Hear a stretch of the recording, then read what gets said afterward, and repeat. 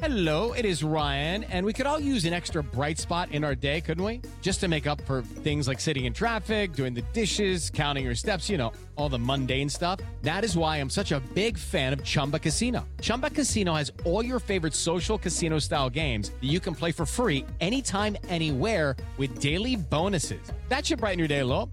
Actually, a lot. So sign up now at ChumbaCasino.com. That's ChumbaCasino.com. No purchase necessary. VGW Group. Void where prohibited by law. See terms and conditions. 18+.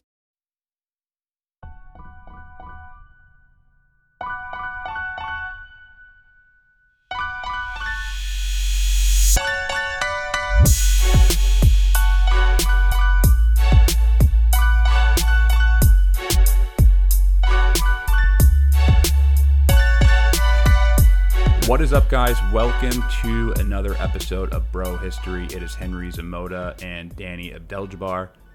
Danny, welcome back home. What's up, man? How are you? I'm doing pretty well. So you're finally back. Yep, finally back. I spent probably the entire month of November. I had a funeral and 2 weddings, as I think I probably mentioned, and Thanksgiving. So it's been a hectic ride, but I'm back now. You know what's really funny about traveling? It kind of reminded me, and surprisingly, today, by the way, is my 1-year anniversary in Puerto Rico. It's still Thursday, December 1st here, and going back for that long to the States really reminded me of why I went to Puerto Rico. A question that I always get, and it's especially poignant this year because we had a hurricane, was like, why would you live there? Why would you live in Puerto Rico? Don't they always have like hurricanes and shit? Bro, I was in New York, and that same week, Buffalo got something like 80 inches of snow. And so I'm thinking to myself, why the fuck do you live there? And it snows like that all the time in places like that. 80 inches. Henry, you're like what, 6'5", right? Something like that? Yeah, give or take, 6'5". 80 inches is more than that. It's one. If you have to measure your snowfall in Henry's, that's a place that I wouldn't want to live. So, I'll deal with the hurricanes. You guys keep your snow. Yeah, the weather sucks. It's colder than we anticipated. I thought that, so beginning of November, it was unusually warm. Mm-hmm. So everyone in Brooklyn, you know how Brooklyn people are, they're like, oh my God, global warming. This is so unusual. Meanwhile, everyone's really enjoying the nice weather that we're having in November. It was like high 60s first week of November, and then a couple of weeks later, it was really just over a day. It switched from high 60s to 30-degree weather, and it's been cold and crappy and rainy, and it's never quite cold enough to snow, but it's always cold enough to just be a real uncomfortable rain. Yeah. It's raining and cold and windy. The weather's been awful this November, and then going into December, I imagine it's going to get much worse. But it feels like February weather, like February, early March weather, and it's November. And this is why the more accurate title is called climate change and not global warming, because people get weather and climate mixed up all the time. Rapid swings in temperature like that are due in no small part to climate change. So not gonna mansplain that to you, but just I get where you're coming from. All right, Al Gore, don't scare away our new audience. Okay, I agree though. I almost moved to California when I at one point, and the main reason was what was driving me there was the weather. Yep. I think it was it was like during the time I was really considering it was like the worst winter in New York ever, and I was like, I'm just done. I can't take good climate. But I'm glad that you're back in your little beach community. It's very nice there, and I hope to visit soon again. Cool. All right, so last episode we focused on. Well, let me start this over because I guess we're in a series right now, so I should introduce this as episode 4, right? We're at episode 4 in our Causes of World War I series. So first couple of episodes we focused on the rise of Germany, the polarization of the European security structures, and our previous episode, so we focused on Serbia, the situation that was going on in the Balkans. And unlike, when most people explain histography or go over this period, they always start right with the assassination of Archduke Ferdinand. And when you do that, you're just missing so much interesting context and so much context that explains why exactly this event happened. So that was one of the main goals of this series, and that's why we're kind of putting a special focus on the situation in the Balkans.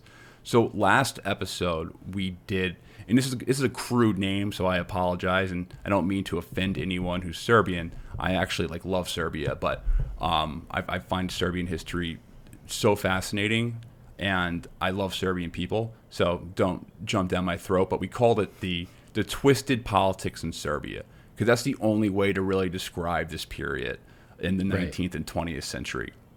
Just a hyper-nationalist state that was getting more and more aggressive, that was really politically unstable, and it was just a mess. And looking into Serbian history in the 19th and early 20th century, you can really see how the situation imploded the way it did. In short, Serbia was an extremely politically unstable. First it was a vassal state of the Ottoman Empire. It was pro-Russia at that point when they were striving for their own independence, and then they were dominated by the pro-Austrian Obrenović dynasty for decades. For the better half of the century, they were dominated by the Obrenović dynasty, which were very they were Austrophiles. Well, in the last episode, and I encourage you guys to listen to it if you haven't already, we end it in 1903, where there's a brutal military coup where both the Serbian king and queen were murdered. And they weren't just murdered pew, shot and killed. They were brutally Gaddafi-style murdered, meaning that they were shot up and then their bodies were desecrated and mutilated and humiliated and hung up and publicly embarrassed and shamed. And when murders like that happen, it kind of represents this kind of the hatred for that regime, and also just it sends a message to other people that if you are going to be this bad, this is going to be your fate. But it was a shocking event that shocked Europe, that shocked the rest of the world, that this monarch was not just killed, because monarchs are killed all the time. They were brutally massacred. So listen to the previous episode if you want to hear kind of the story and the politics that lead up to that, or if you haven't already. But most importantly for this episode, after this coup that takes place in Serbia in 1903, Serbia reorients itself from a pro-Austrian country to an anti-Austrian country. They pursue a pro-Russian policy. So they reverse their kind of patronage network, or reverse their alliance system. And the regicide network that pulls this coup off, they're actually the same group that assassinates Archduke Franz Ferdinand. Not the exact same people, but it's the same network. It's the same. It's just it's kind of like the CIA of Serbia type of thing. Right. But we'll get more into that. These secret societies. So today we're going to focus on Austria-Hungary's reaction to this hostile Serbian state and how this all just leads up to the events of 1914. All right, so let's just pull it back a bit, because I think I need to ask a basic question. It's kind of like a similar question that I asked when we were talking about the rise of the German Empire, and wondering what the hell is Prussia? Can we just set a baseline and just talk about what the hell is Austria-Hungary exactly? Yeah, it's a good question, because it's confusing. It's like Bobby Lee or something, having your first Ricky Bobby. Ricky Bobby. It's like a NASCAR driver name, having two first names as your last name. But it's like Trinidad and Tobago today. What the hell is Trinidad and Tobago? Austria-Hungary. So Austria-Hungary, it was a union between the Austrian Habsburg Empire, and then the Hungarian monarchy. This dual monarchy was created after the Austrian Habsburgs were kicked out of Italy in 1859. And, that also after they were shut out of the new German state by the Prussians in 1866. So this state, it was a multinational, multilingual state. It had 11 nationalities, official nationalities, and at least 14 languages, probably more than 14 languages. But you had your Germans and your Hungarians, who were the dominant groups, but you also had your minorities, who were the Croatians, the Czechs, the Italians, Lithuanians, Poles, Romanians, Ruthenians, Serbs, Slovaks, Slovenes, Turks, and I'm sure there's some more ethnicities who are baked into this state construct. But there was an old saying about Austria-Hungary: it was a prisoner of nations. I think that's what a lot of ways to describe it. It certainly seems that way. So I mean, like this is like late 1800s. How does an empire form around such disparate ethnic groups? Because a lot of the times you're seeing these empires are mostly homogenous, right? Or at least a overwhelming majority. But this is a lot of different kind of people in this area. How does that form? Well, I don't think most of these empires are homogenous. I mean, the Russian Empire had the same thing going on, where they had even more languages than Austria-Hungary. They had about 100 different languages, or at least 100 languages spoken in the territories that Russia covered. I guess I'm comparing it more towards like the German Empire, where there was a lot of different types of Germans, but generally speaking, they were all German.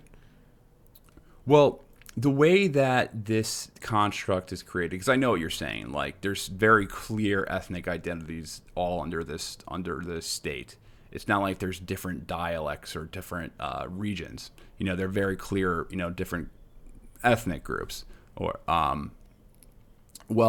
one way to look at the Habsburg Empire, and one way, just a quick note throughout this episode, I'm going to be calling the Austria-Hungary different names. When I say Habsburgs or Austrians, or when I say Vienna, the capital, I mean the same state. So just take that in mind. One way to look at the Habsburg Empire is that it was a security agreement that protected Christians in Central Europe from both Eastern and Southern invaders. Throughout history, Central Europe had been invaded too many times to count. You can by the Huns, by the Mongols, and more recently by the Muslim Turks. The Habsburg Empire was a buffer state against the Ottomans, and Vienna's big problem that they were running into in the mid-19th century was the threat that justified their entire existence was falling apart, and they were falling apart very fast. The Ottoman Empire was in the process of being pushed out of Europe by mainly a coalition of Orthodox Christians in the Balkans, so the South Slavs, with the assistance of the Russian state.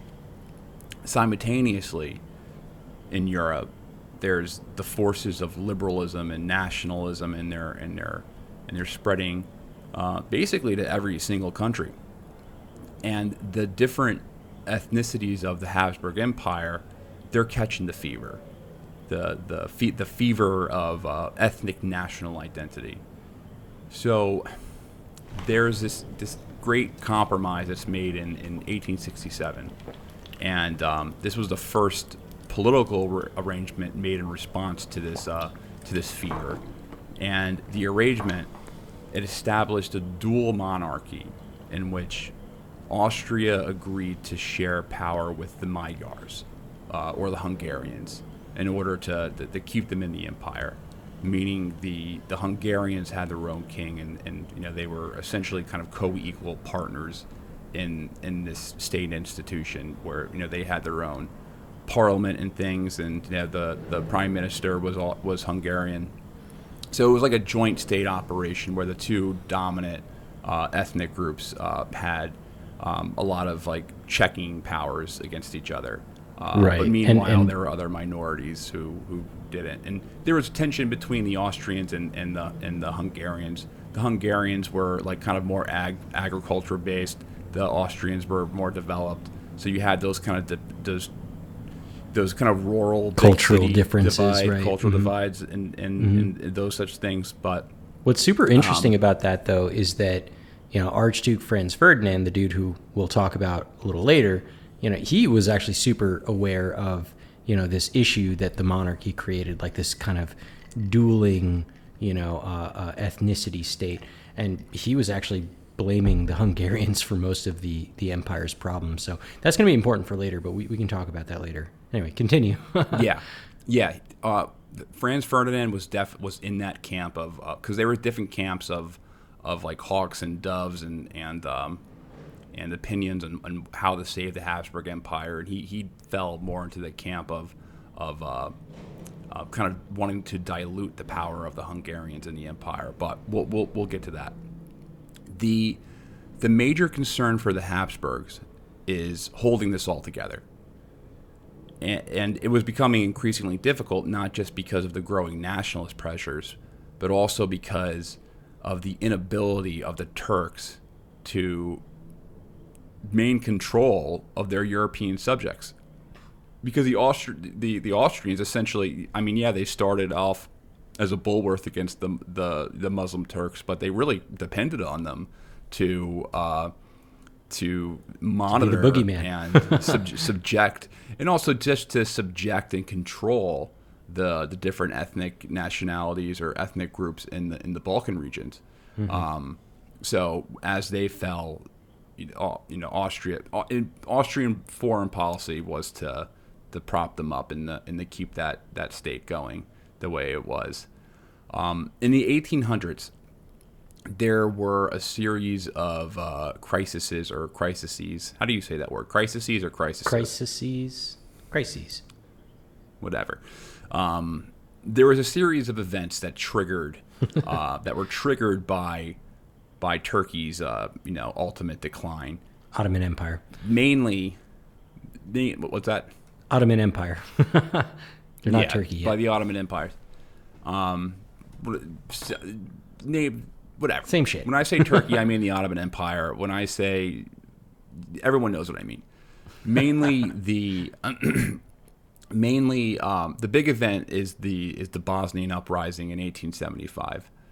And what this does, it creates a power vacuum in which Austria-Hungary and Russia are competing for influence in the Balkans. Now, it's important to note that Austria-Hungary and Russia would they would placate each other. They would never let things get too hostile. They were part of the League of Three Emperors. Germany was also pushing for Russian and Austria-Hungary cooperation. German policy at the time, especially in the Bismarck era, was to make sure that the Habsburgs and Russia would get along, because Germany's dealing with a revanchist France who hates Germany. So their biggest fear is that France becomes allies with either Austria-Hungary, who's predominantly Catholic, so they have that in common, or Russia. So they want to keep Austria-Hungary and Russia on good terms with each other, because that they don't want to be sandwiched in.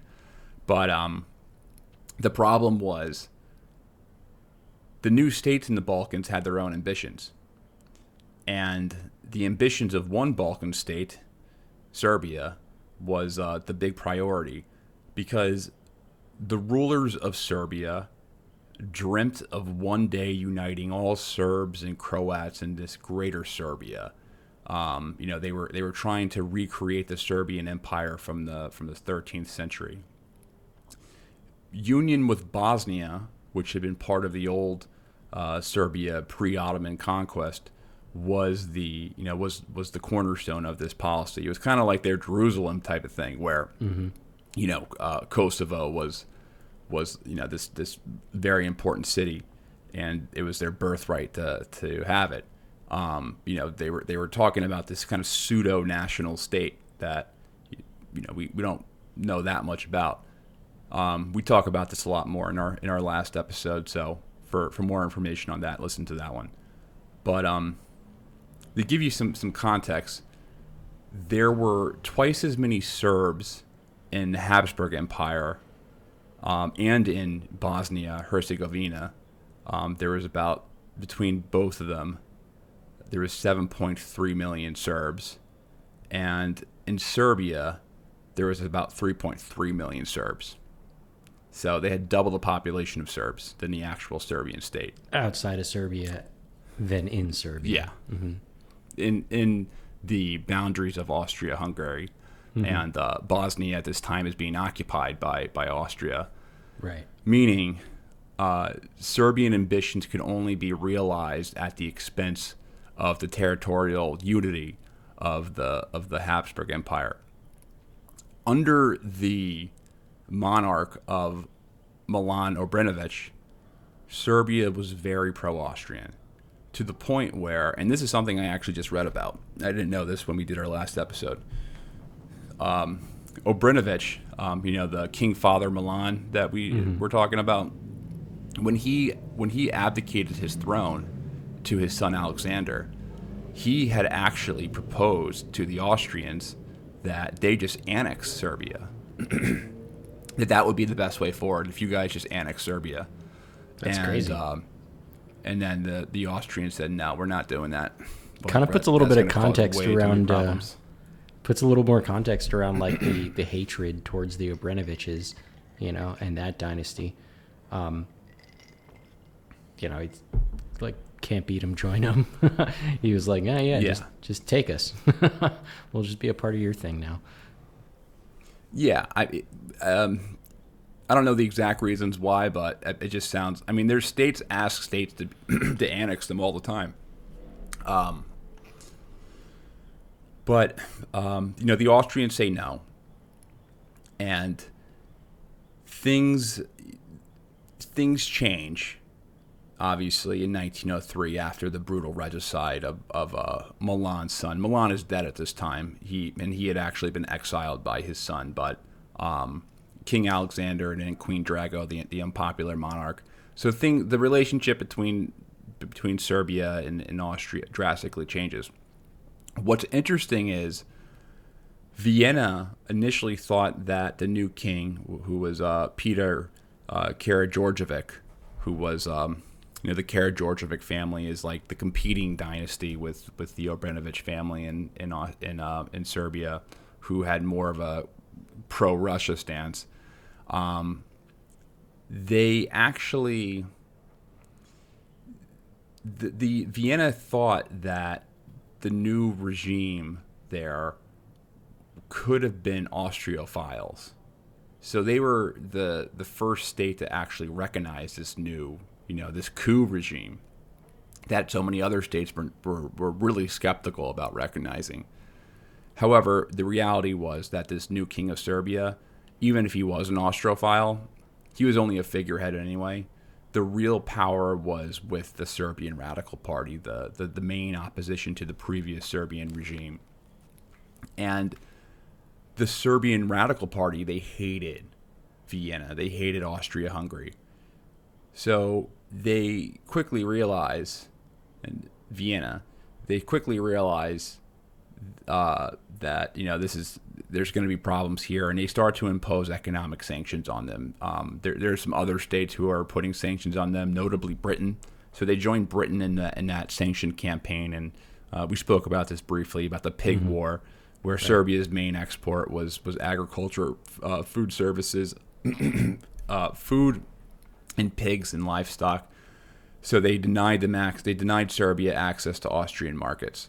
Now, what this does is severing of ties leads to the door opening back up for Russia to be the predominant power influence in Serbia.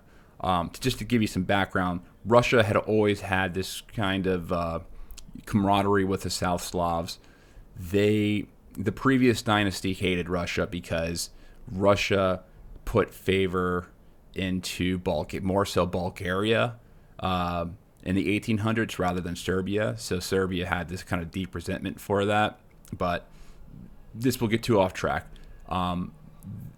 Russia has this new door to get its foot back in with the government in Belgrade.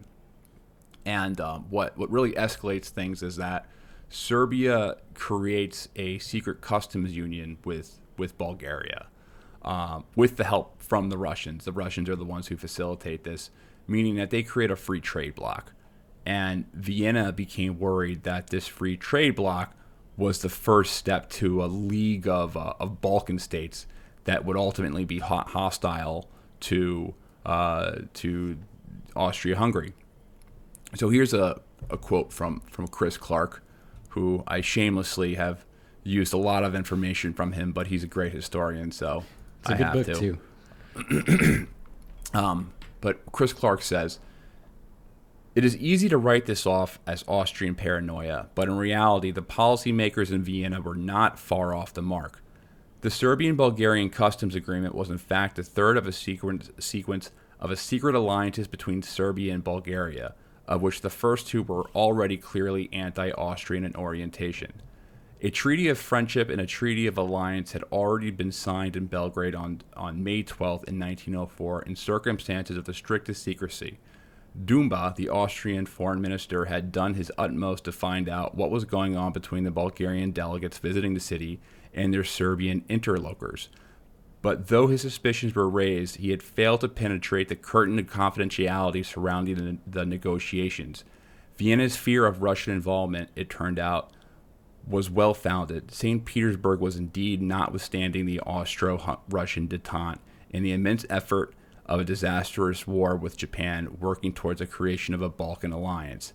A key figure in the negotiations was the Bulgarian diplomat Ditmanor Rizov, sometime agent of the Russian Asiatic Department.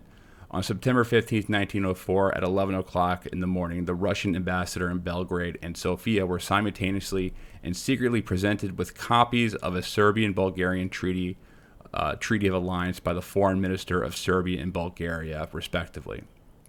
Now, the reason why this is such a big deal is because, again, Serbia is caught the fever, the hyper-national. They caught the fever and have the highest temperature out of everyone in Europe in terms of just being super duper nationalist.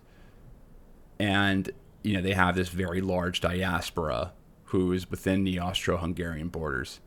Now, this is a quote from Joseph Pojmankowski, who is the Austrian-Hungarian military liaison in Belgrade. So he writes, Serbia would number along the empire's enemy in the event of a future military conflict.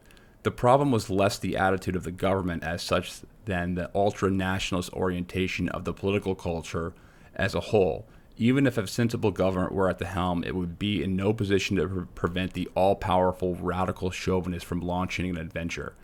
More dangerous, however, than Serbia's open enmity and its miserable army was the fifth column work of the Serbian radicals in peacetime, which systemically poisons the attitude of our South Slav population and could, if the worst came to worst, create very serious difficulties for our army. So, the big fear for the Habsburgs, Vienna, the government in Vienna, was the political movement of irredentism in Belgrade. So the yearning to be part of like your home, your origin state, right, was what they ultimately feared.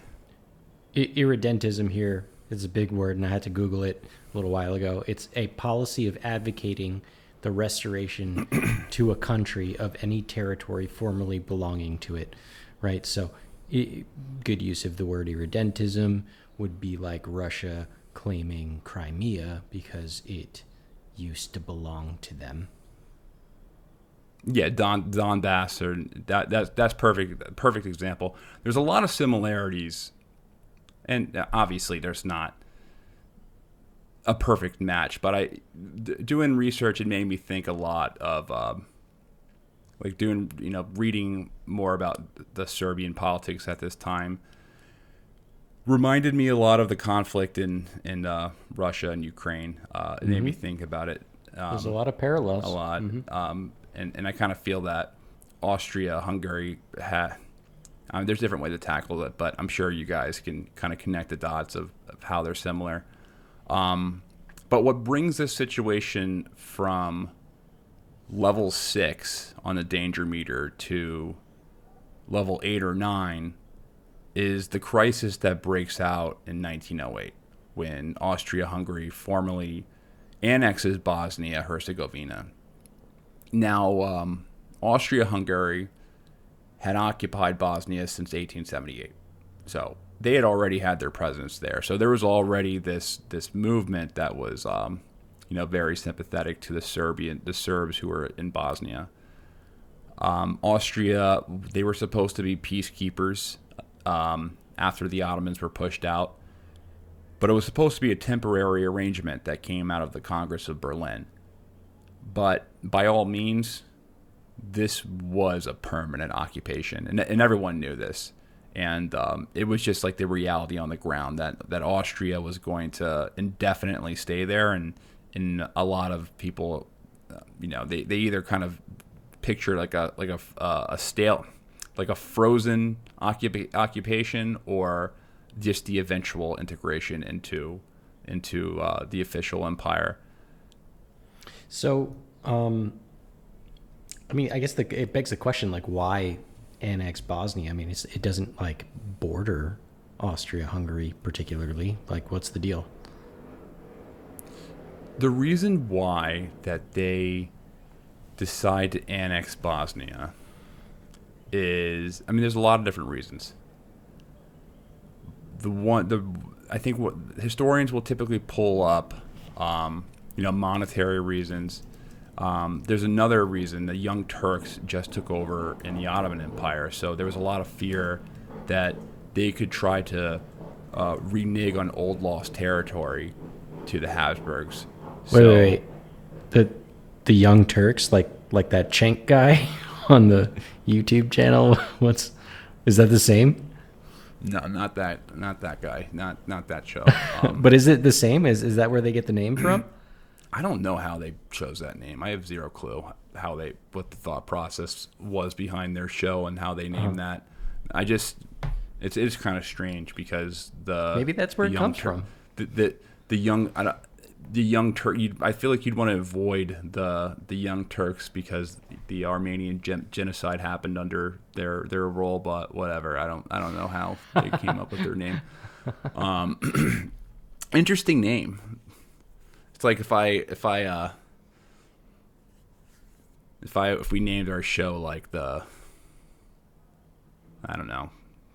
Young Palestinian Freedom Fighters. I don't know. The PLA. It's like we named our show Hamas.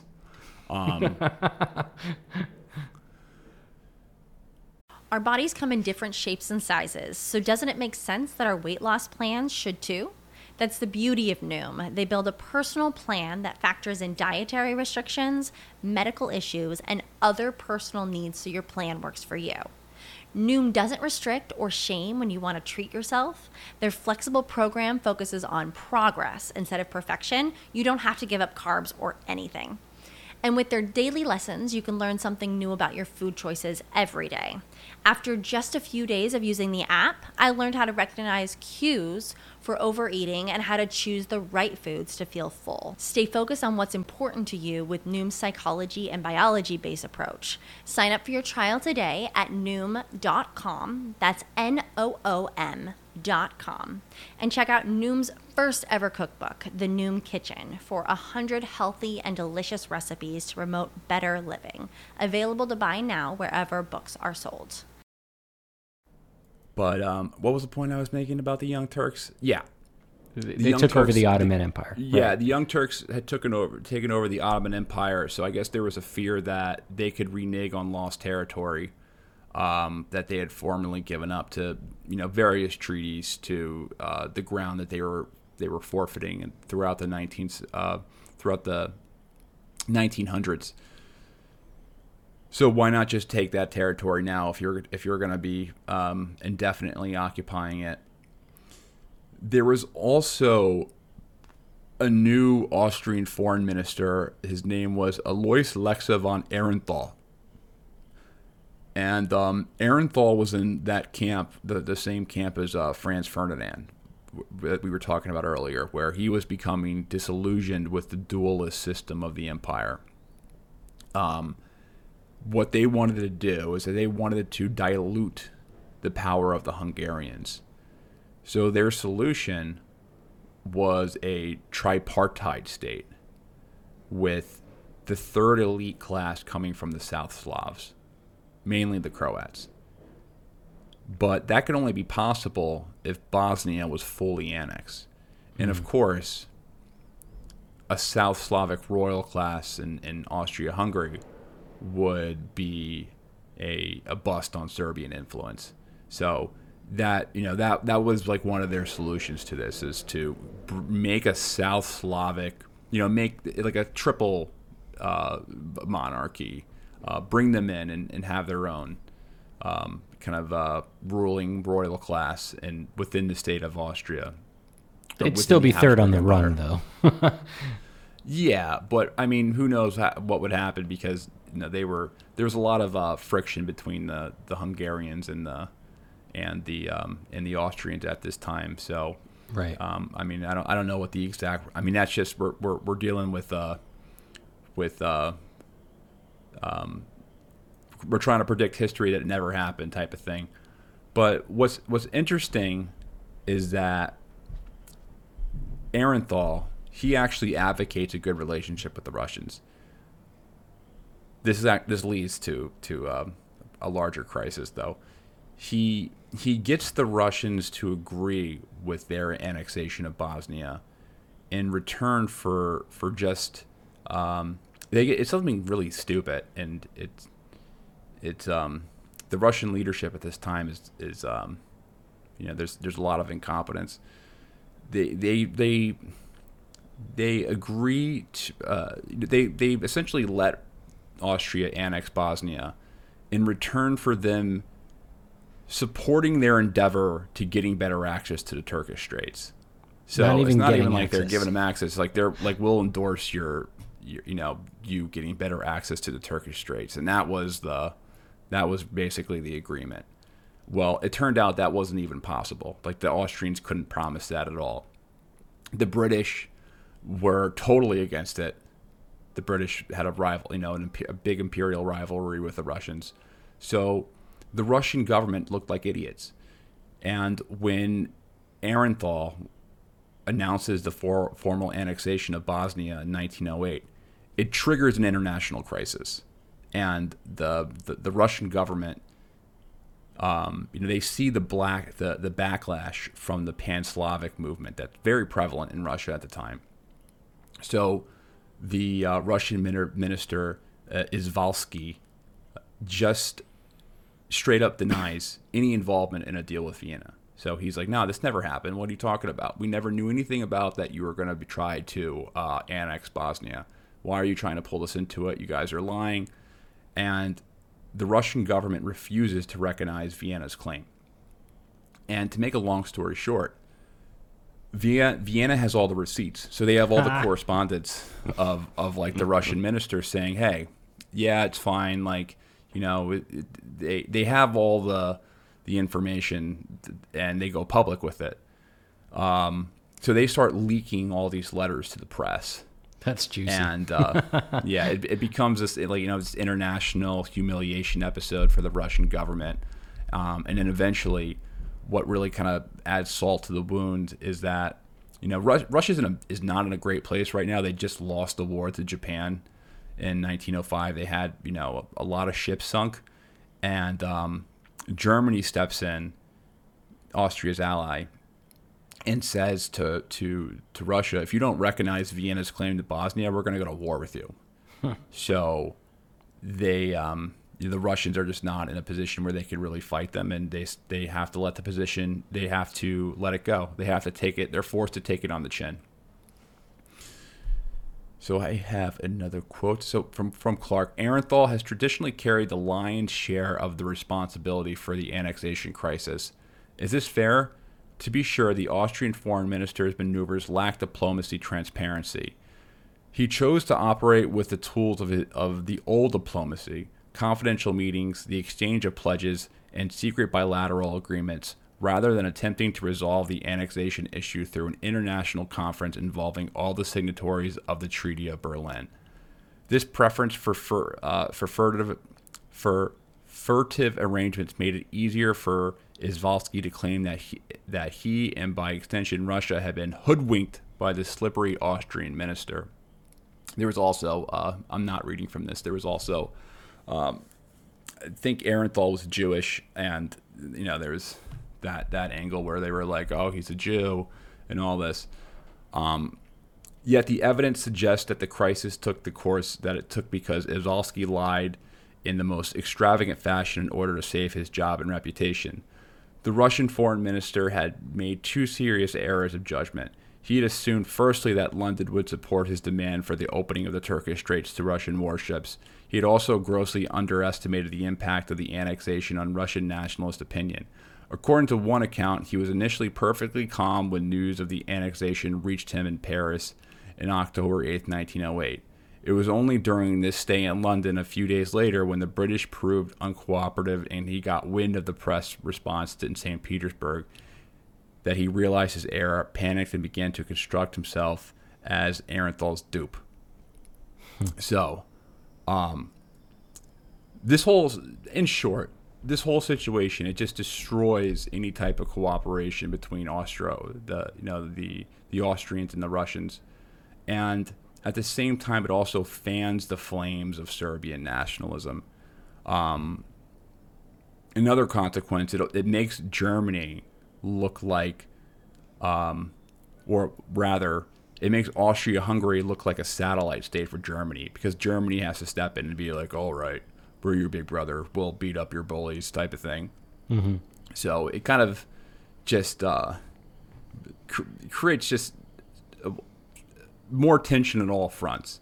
Right. It's not good for really anyone. Yeah. It's not going to be good for it. It's like in Seinfeld. It's like, that's not going to be good for business. That's not going to be good for anyone.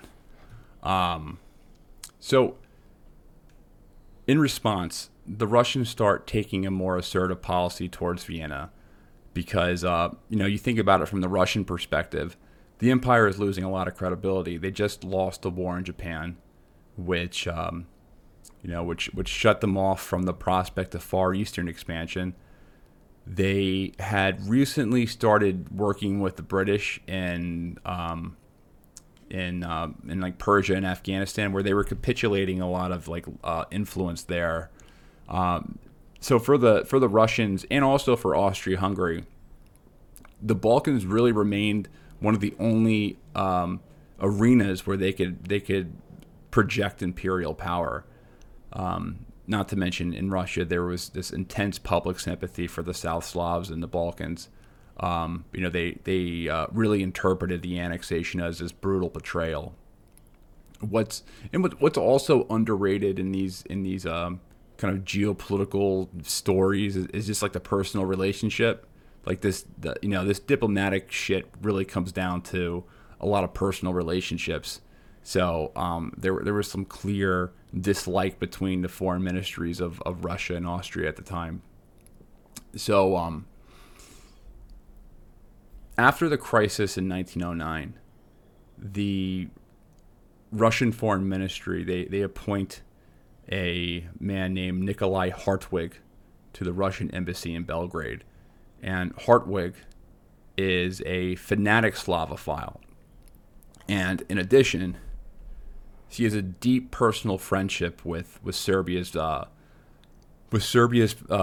Prime Minister Nikola Pasic. And once in office, Hartwig he pushes Belgrade into taking a more hostile position towards Vienna. Now, in 1911, there is another major incident that pulls another block from the Jenga stack, and that's Italy. And Italy and the Ottoman Empire, they go to war for possessions in like Libya and some of the islands, some of the islands that like Carthage and Rome used to fight over, that type of thing. Right. And they, so Italy goes to war with the Ottoman Empire. So they like storm Libya. It's actually super interesting because it's one of the first wars where they start using aerial reconnaissance, where it's like one of the first wars where they really start using planes. But they basically kind of signaled like the true end of the Ottomans, and the Balkan states decided to take advantage of this opportunity. And the Italian government, here's from the Italian prime minister, he kind of forecast what's going to happen. The integrity of what remains of the Ottoman Empire is one of the principles on which the equilibrium and peace of Europe is based. Can it be in the interest of Italy to shatter one of the cornerstones of the old edifice? And what if, after we attack Turkey, the Balkans begin to stir? And what if a Balkan war provokes a clash between the two power blocks in a European war? Can it be that we shoulder the responsibility of putting a match to the powder? Which I found really interesting. That he kind of forecasts what's going to happen. It's just everything that we're talking about. It makes it seem that something like the assassination was just almost inevitable. And if it wasn't that, it would be something else. Right. But the point is, the Balkan states are smelling the blood, and with the help of with Hartwig, the Russian delegate to Belgrade, Serbia and Bulgaria, they create a treaty in March of 1912 with the aim of driving the Turks out of Europe for finally for good. They're slowly doing it over a period of about 70 years at this point, slowly pushing them out. But this is going to be the final nail in the coffin, where they're going to be back. There's going to be no Turkish land in Europe. Well, together with Greece, Montenegro, they form a Balkan League. So just like Austria feared that they were going to create a Balkan League, they do that. And in 1912, October, they declared war on Turkey. And by the end of November, this Balkan League, it defeats Turkish armies, and it drives them back to. They don't have any other land except the Gallipoli Peninsula and Istanbul, Constantinople. So, and what freaks Austria out is that Serbia raises an army of 200,000 soldiers. So they're like putting big armies on the field, and now they're also on the verge of getting an outlet in the Adriatic Sea. So they're becoming they're on the verge of becoming like a real state. So if Russia, and just going back to Russia, if Russia had publicly supported Serbian claims, a general European war probably would have broke out in 1912. Just because of the increase of Serbia, right? Yeah. Mm-hmm. So interesting. After the war with the Turks, interestingly enough, the Balkan League, they start to turn on each other. So in 1913, the Bulgarians, they attack its member states, and then there's a response. Bulgaria is defeated. Meanwhile, Serbia continues to expand its influence. The Austrians, they try to create an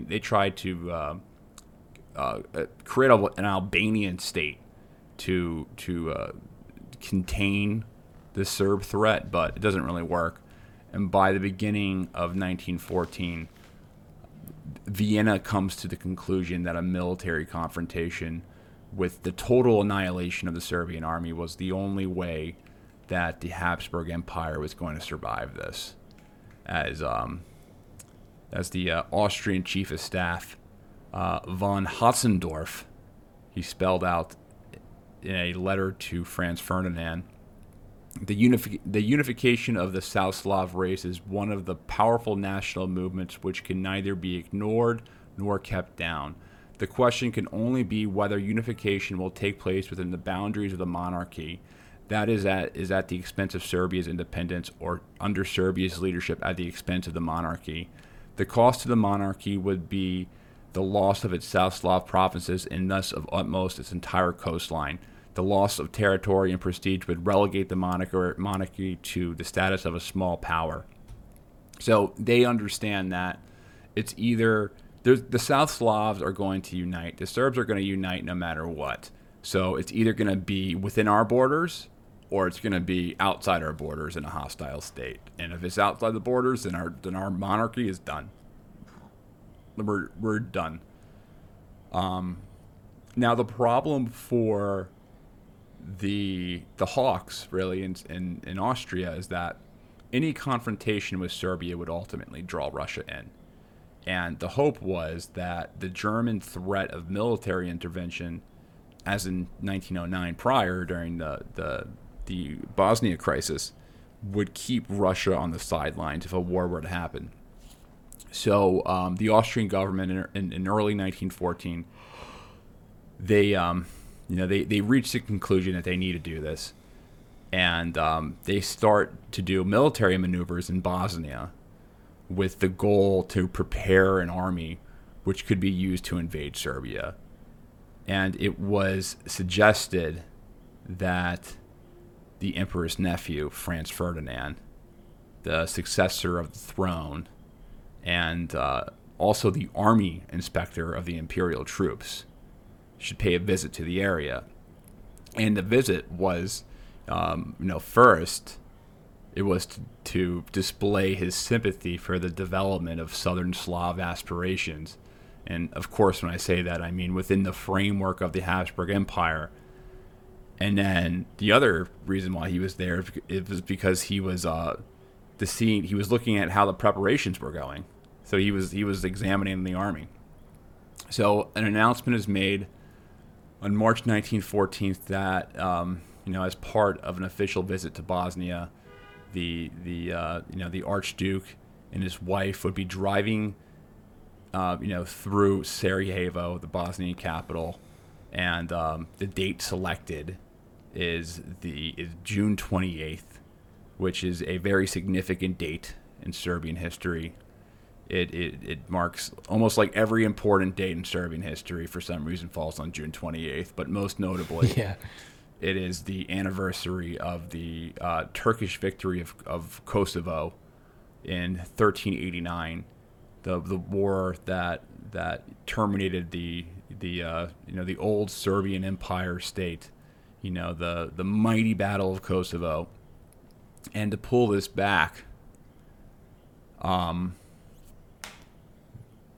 the Serbian Nationalist Society that kills Archduke Franz Ferdinand had been in existence for over a decade at this point. It was just taking different forms. The first form was a conspiracy of military officers who brutally murder an unpopular king and queen of Serbia. And then this regicide network never really went away. It just operated in the shadows. There was the Austrian government, they knew about this group. It wasn't like they were a complete mystery. And so here's a report from November 12th, 1911.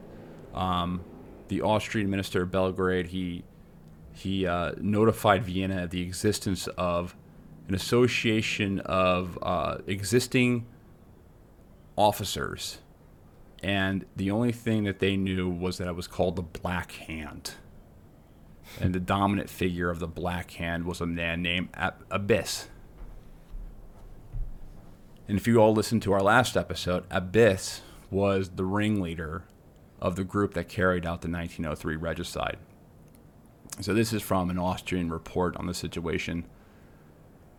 The program of the movement consists in the removal of all personalities in the country who stand in the way of the greater Serbian idea and the enthronement of a leader who will be ready to lead the fight for the unification of all Serbs. And here's from a follow-up report. The network had acquired semi-official character. It appeared that the government was fully informed on all members of the Black Hand and on their activity. The fact that the Minister of War, a protector of the organization, remained in office was a sign of its growing political influence. And then I found this that really, really interesting right here. So one of the key things that really signaled the existence of this weird secret network was in January 1914. So I'll read this this is from Sleepwalkers. In January 1914, attention focused on the trial of a regicide officer by the name of Vemic, who had been notorious in 1903 for carrying about with him in a suitcase a desiccated flap of flesh that he had cut from one of Queen Drago's breasts as a trophy of the night of June 11th. In October 1913, during the Second Balkan War, Vimic shot dead a Serbian recruit for being too slow to follow an order and was tried by a military tribunal.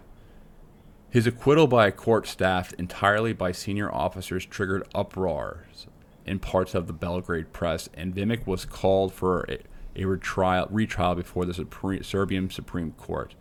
But his sentence, a mere 10 months of imprisonment, was cut short by a royal pardon, extracted by the military leadership from the king at the end of December 1913.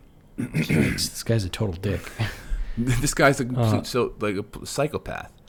Yeah. And, carrying the desiccated flap of flesh that he cut from the queen's breast as a trophy in a suitcase. Like, what a freak. Like, what a complete freak. He had titty skin in his briefcase from the queen that he cut off. That's fucking gross and fucking, like you said, just absolutely psychopathic, sociopathic, all of the pathics. Just a complete nut job, whack job, crazy psycho person. And This is the kind of people that we're dealing with in the Black Hand. They were so serious about. Yeah, they were super serious. Serbian nationalists. One thing that you could give to them is that they were really serious. They were super serious about their goals. Right. So serious that they did crazy shit.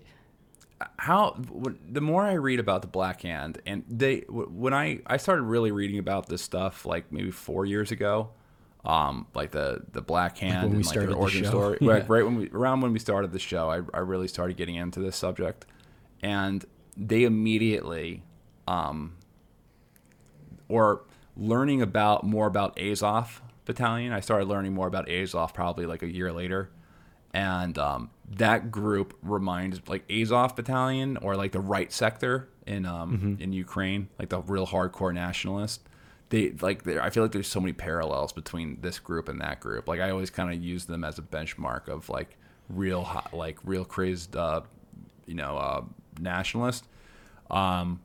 That's like the end point of extreme nationalism, right? And I think like you can make parallels to a lot of different extreme nationalists groups, and a lot of the series that we've done on separatist groups takes it to that level as well. Maybe not quite as crazy as the Black Hand. Like they do some crazy shit, but like that's like the ultimate endpoint of extreme nationalism is crazy groups like the Black Hand. Yeah, like it's like the final Pokemon evolution of nationalism. Of extreme nationalism. It's your Charizard or whatever. Right. It's Frieza's final form, golden Black Hand Frieza. It's just nuts. Anyway. Yeah. It's bad. It's not great. It's not. I wouldn't describe what's going on as great. No. So, well, and it just one more point. So the point, I'm reading this not only to just say, oh, this is what a sick bastard. I'm reading it just to give you an idea that this was done without really any accountability. there was no accountability for someone doing, and I'm not just talking about the carrying the body part. I'm talking about murdering a soldier, like a recruit. Right. So there's no accountability for their actions, and when there's no accountability, and this is something that's kind of a trend I've noticed. So if you read about like Japan, Imperial Japan, when they like did a lot of their war crimes in like Nanjing and stuff, there's evidence that there was like incentivized murdering civilians, right? Scalpings, like in like it was like in newspapers and stuff. There's like no accountability for war crimes or from just real nasty shit. You kind of see that like when there's no accountability for that, that's kind of like a sign that nationalism or that that has reached a real bad level. Right. But let's talk about the actual story. So the actual conspiracy, the event, the assassination in itself, because it's just so, when I think about this, it's such the weirdest thing I find about the assassination of Archduke Ferdinand is that it was really hot. Everyone knew that how dangerous of a situation this was. It was just really stupid. Not a single, like your dumb blacksmith's son, who's like, I'm just a blacksmith in London and I don't know nothing about the world, would know that this was a horrible idea. Or maybe just the times are different where we don't have these like huge security details. And I mean, presidents. Hey, don't ruin it all. That's world leaders. My fun story. Yeah. People get murdered. I mean, heads of states get murdered all the time. But the fact that they were just like, let's take a stroll through a hostile city. And then just like, let's take the scenic view. Niles, turn there. I would like to pass by some of the nice scenic route. And then just without really a security detail or anything, there was a security detail. It's even worse. It's even worse than that. Snipers on the roof and shit like that. I'm just like, how the hell did they let this go on? Like, were they asked, like, was this like, hey, we want a war with them? Maybe they'll kill them. We'll get our war. Want to learn how you can make smarter decisions with your money? Well, I've got the podcast for you. I'm Sean Piles, and I host NerdWallet's Smart Money Podcast. On our show, we help listeners like you make the most of your finances. I sit down with NerdWallet's team of nerds, personal finance experts in credit cards, banking, investing, and more. We answer your real-world money questions and break down the latest personal finance news. The nerds will give you the clarity you need by cutting through the clutter and misinformation in today's world of personal finance. We don't promote get-rich-quick schemes or hype unrealistic side hustles. Instead, we offer practical knowledge that you can apply in your everyday life. You'll learn about strategies to help you build your wealth, invest wisely, shop for financial products, and plan for major life events. And you'll walk away with the confidence you need to ensure that your money is always working as hard as you are. So turn to the nerds to answer your real-world money questions and get insights that can help you make the smartest financial decisions for your life. Listen to NerdWallet's Smart Money Podcast wherever you get your podcasts. I'm Jane Perlez, longtime foreign correspondent and former Beijing bureau chief for the New York Times. I've been a foreign correspondent in lots of places: Somalia, Indonesia, Pakistan, but nowhere as important to the world as China. I mean, China is not dropping anti-democratic paratroopers into Montana. But of course, we did see things like the weather balloon/spy balloon riveting the whole country for a week. This is Face Off, an 8-part series in which we'll take you behind the scenes to key moments in the tumultuous U.S.-China relationship. We'll speak with a diplomat, a spy, a tech reporter, a U.S. admiral, even Yo-Yo Ma. Plus, my pal and noted China historian Rana Mitter joins the conversation. We'll look at what's driving the two nations apart and explore whether anything can help bring them back together. Face Off launches April 9th.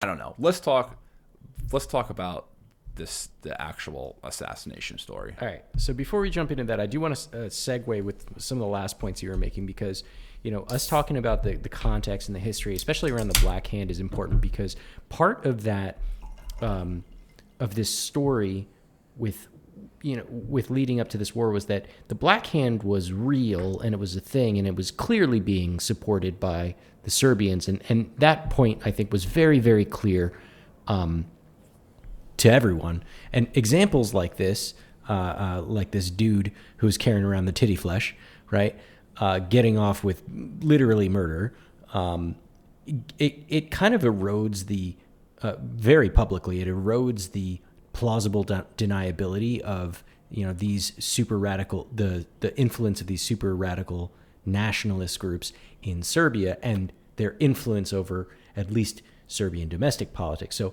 a big part of the question about the assassination of Archduke Franz Ferdinand was, was it the Black Hand?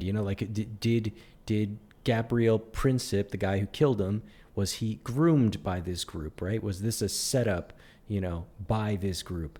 Or did he radicalize himself because of all of the reasons that we talked about of, growing, Serbian nationalism in the Balkans?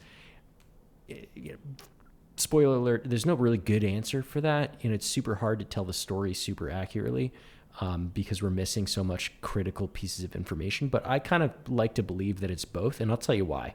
So, like I said, there's little actually documented evidence of the planning that has come up for this particular assassination attempt. And most historians are left with this, kind of just going off of post-war retellings of the story or testimonies by the assassins themselves, who were obviously under extreme pressure. Read that as torture, probably, right? To give up information about why they killed Archduke Franz Ferdinand. And, the group, both the group that was responsible for the planning and their alleged collusion with the Serbian state were highly secretive, right? And they were damn good at keeping it that way, too. So most of the assassins that were arrested and tried and deposed didn't talk. And of the ones that did, some of them downplayed their involvement. Others gave testimony which was totally contradictory to other testimonies that were given. So it was kind of a clusterfuck. So this is what makes it so hard to really figure out who did it. I mean, we know who did it, literally, right? But like who actually pulled the strings and set it up, right?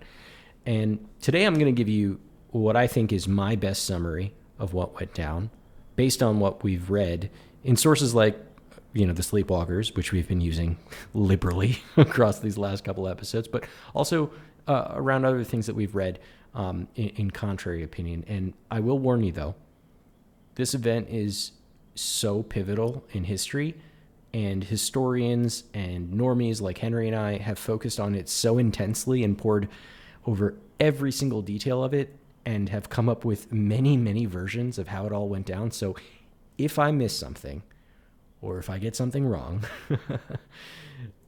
just know that I'm doing my best, okay? Where do I start? Thanks, Danny. I just had to put out a disclaimer because, I was happy, Henry, that you asked me to, take this part of the story because I find it so fascinating, but it's also, it's like the story that everyone knows, so now I'm, incredibly nervous that I'm going to fuck it up somehow. But hopefully I got it. It's the, most people are who I was talking to somebody about it, and this person is very smart, much smarter than I am, and everything, but didn't really know much about World War I. And he's like, so who do they shoot again? Archduke somebody again? So this is a really educated, smart person who's a doctor, and he's like, Archduke who again? What? Yeah. This person did not know who Archduke Ferdinand was. He just knew it was some guy who was killed. Was it German again or what? So I think what did your wife say again for when we were in Puerto Rico and we were talking about World War I? She said Franz something else, Ferdinand Magellan. She was Archduke Ferdinand Magellan. Yeah, I remember that. Ferdinand in the car. And we were talking about it. She was like, oh, I know this one, for when we were talking about how World War I started. She was like, they killed Archduke Ferdinand Magellan or something like that. And yeah. Yeah, when I was that in Puerto it. Rico, just to give you a behind the scenes, that's when we started discussing.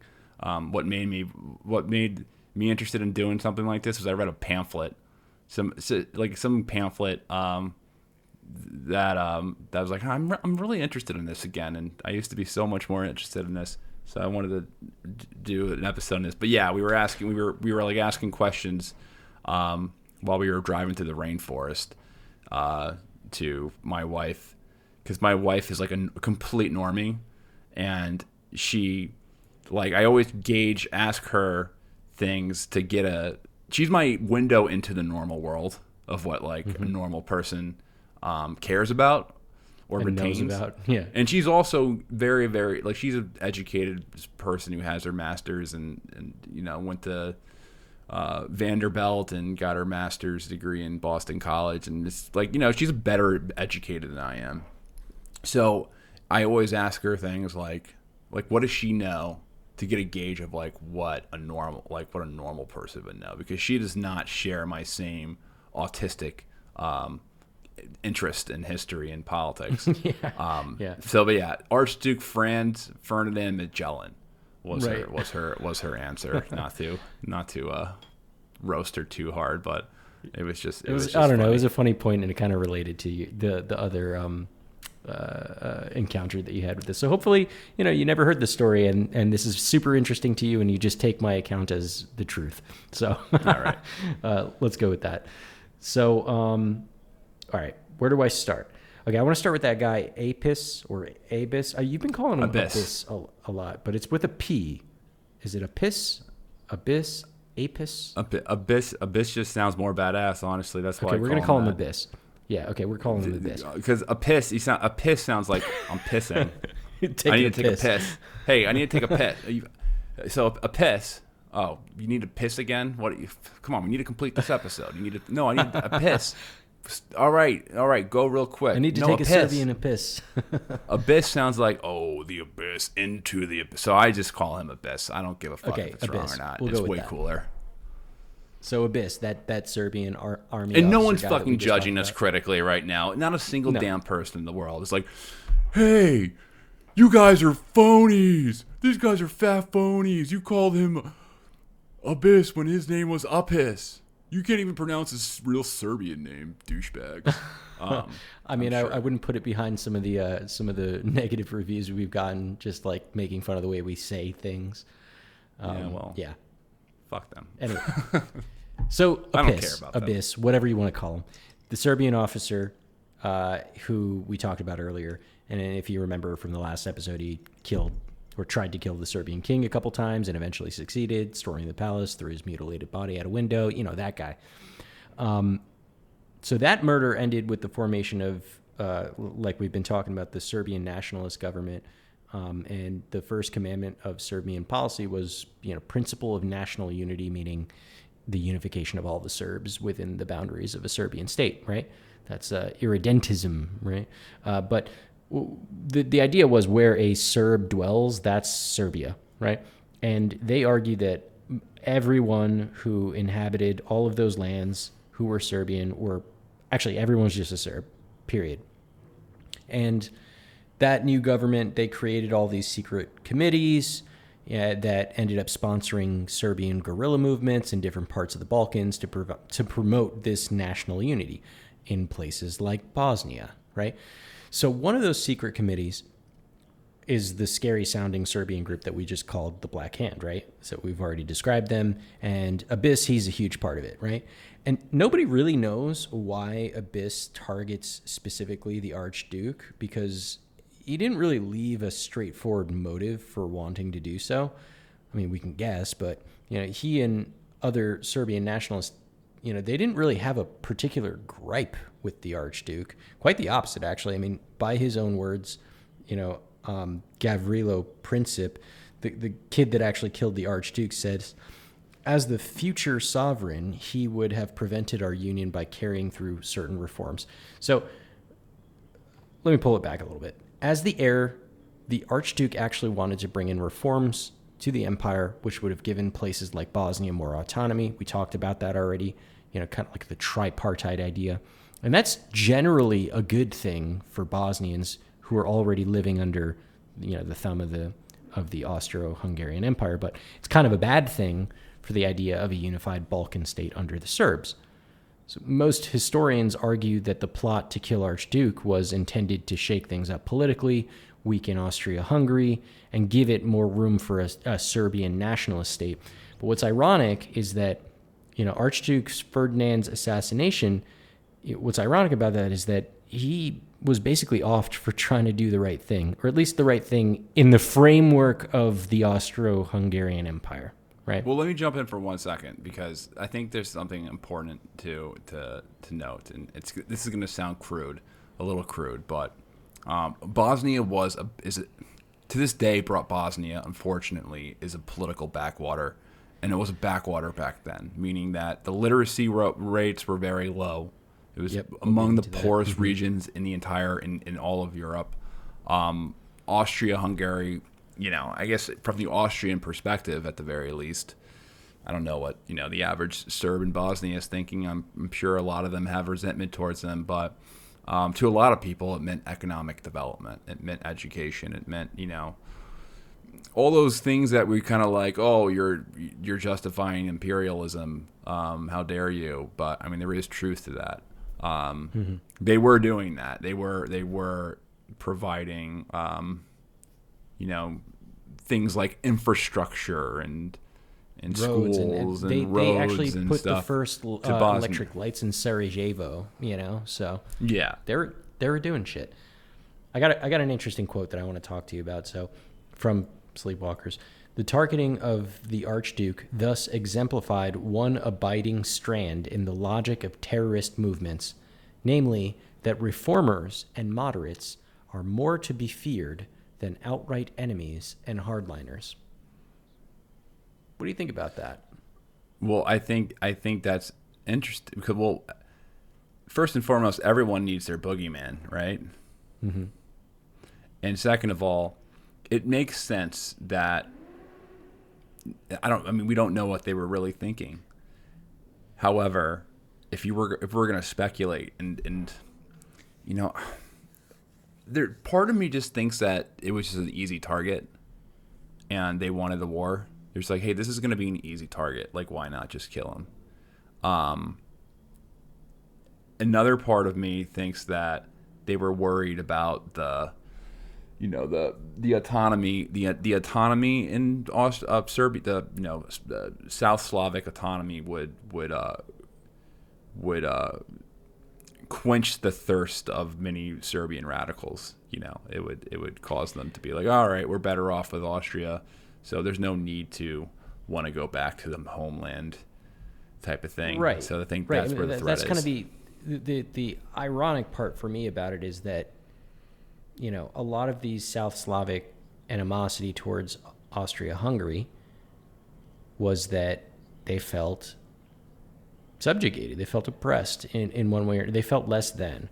And so people like Archduke Ferdinand come in and were like, all right, cool. Well, let's fix some stuff, right? Let's find something that works for you guys kind of, but mostly for us, but still it's going to help you out, right?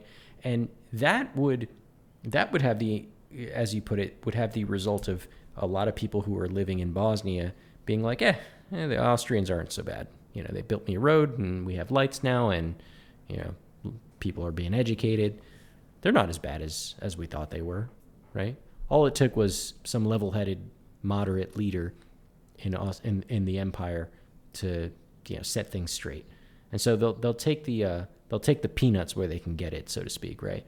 But it kind of solves for some of the issues in some ways that they had in the first place, the reasons that they even set on the path of being anti-Austrian. But their solution seems counterintuitive. It's like, let's kill the person that actually wants to make a difference there because we're not the ones that are going to benefit directly from it. It's very fascinating. But well, yeah, I mean, a lot of these nationalist movements, they're geared, they're fueled by megalomania. It's It's the own desires of like, the people who are kind of forming these. And I think you see that with a lot of modern activist movements as well, where it's the problem creates the need for you to solve it type of thing. And the solution is sometimes worse than the problem. Yeah, so it's for their own existence, for their justification. They need to have that that problem that they're solving. Right. Well, I do want to take this back a little bit, because before people start getting the wrong impression about Archduke being like a martyr or something like that, I'd like to give a little background on him before we go over the assassination, because we haven't really talked about Ferdinand Magellan here. So Ferdinand, his uncle, was the Habsburg Emperor of Austria-Hungary. His name is Franz Joseph. And the emperor already had a son and an heir, so Ferdinand was basically off the hook for most of his life responsibility-wise. He was third in line for succession, but no one really seriously considered that he would become the emperor. So they kind of just wrote him off and left Ferdinand to do whatever the fuck he wanted. Apparently, he really liked botany, like flowers and shit, right? This was one of the nicer hobbies that he had, that he was able to enjoy as the Archduke of the Empire with no real responsibilities, right? We'll get into his other hobbies later. Ferdinand's upbringing was pretty standard for the time. It was very conservative, very military focused, and he quite liked it. This was very different, though, from the emperor's actual heir, Crown Prince Rudolf, however. So Rudolf, this kid was born as the first boy after a string of a bunch of unwanted girls. You know how that goes with monarchies, right? They're always shooting for a guy, and Joseph's wife keeps popping out a bunch of girls. So he comes along, and they're like, we got one, right? And everyone's really excited about it. They finally have an heir, and they were so excited about it that when he was born, the emperor makes Rudolf the commander of an entire infantry regiment. We're talking about a baby that was just born is now the commander of an entire infantry regiment. And I wonder if somebody lost their job to a baby, which I think is really funny. But yeah, you can imagine from a young age that Rudolf had a lot riding on him. And he was put under the tutelage of a guy by the name of Major General Count Leopold Gondrik. And this guy was a total prick, like the toxic masculinity kind. And he was given free reign to do whatever he wanted to Rudolf to turn him into a man. You know what I mean? And he made Rudolf exercise outside for hours in the winter. And he would shoot guns near his head in the middle of the night to wake him up. That kind of shit. Basically hazing him. And by 1865, this kid Rudolf, he's already beginning to show some signs of mental distress, but the emperor just thought he was a pussy, and he kept pushing Gondikor to toughen him up, which you should probably read that as abuse, right? He was telling him, go ahead and abuse him. He's being a pussy, right? Ferdinand, on the other hand, coming back to him, go fire a fucking gun in front of his head and wake him up. He's being a bitch. Yeah, he's just being a little bitch. Imagine, it reminds me of when people are I know a guy. I'm not really friends with him anymore, but I was friends with a guy who was a troubled youth, and he had one of those boot camp. You know how they had those military schools, they take kids in the middle of the night. Mm-hmm. Yeah, they took him in the middle of the night when he was in a 15 or so, 15 or 16. They abducted him. And they abducted him. They're like, get over here, boy. Get over here, boy. You're going to bring over.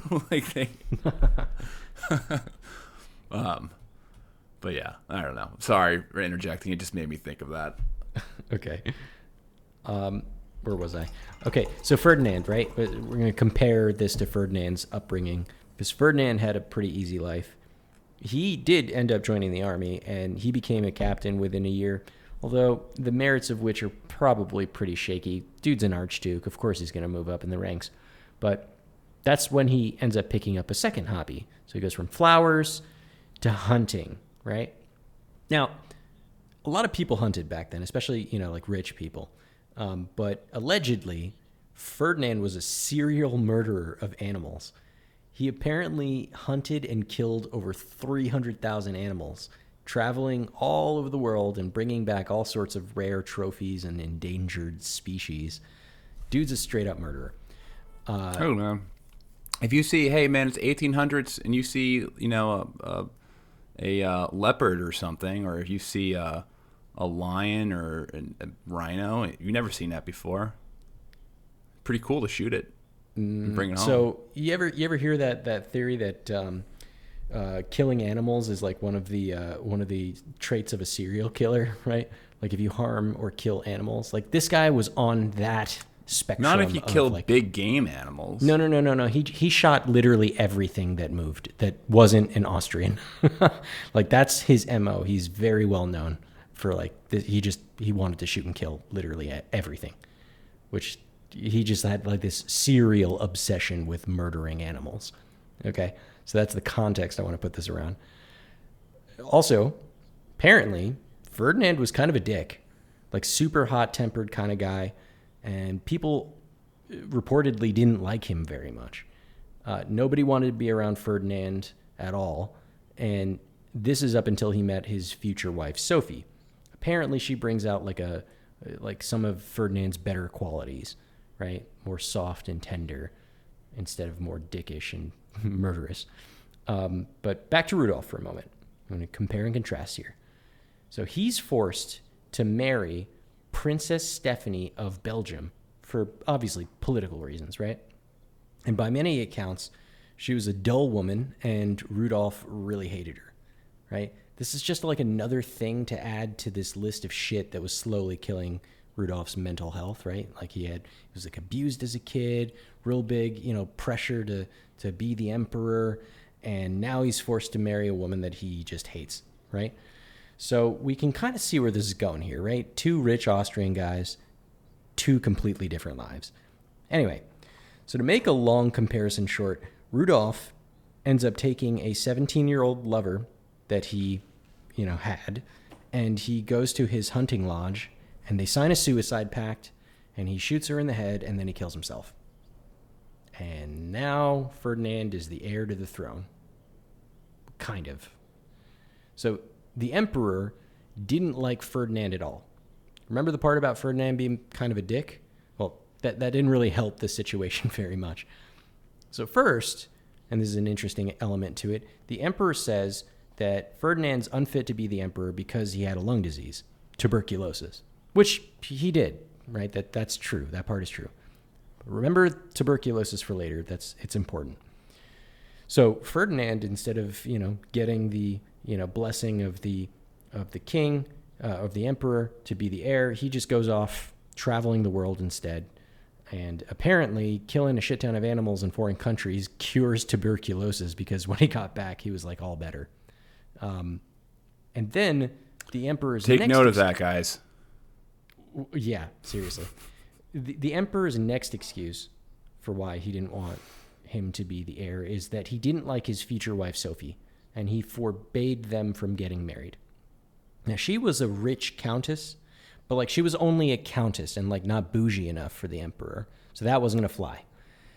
Finally, in 1900, Ferdinand hits a jackpot. Apparently, Pope Leo XII, Kaiser Wilhelm II, and Tsar Nicholas II, all of those dudes plead to the emperor to let Ferdinand get married to this girl. I don't know why. I was missing a bunch of context for it, but I just found that little piece of information pretty interesting. And, the emperor finally bends and he's like, fine, you can marry Sophie. And they get married the next year, but there was a catch. And the catch was he had to swear an oath that excluded both of his children from the line of succession, and Sophie couldn't be a part of any official ceremonies, like any official emperor ceremonies, which is a little like fucking underhanded, but Ferdinand takes the deal. He marries Sophie and he becomes the heir, right? All right, back to Rudolf for a bit. I know he's dead at this point, but it's important.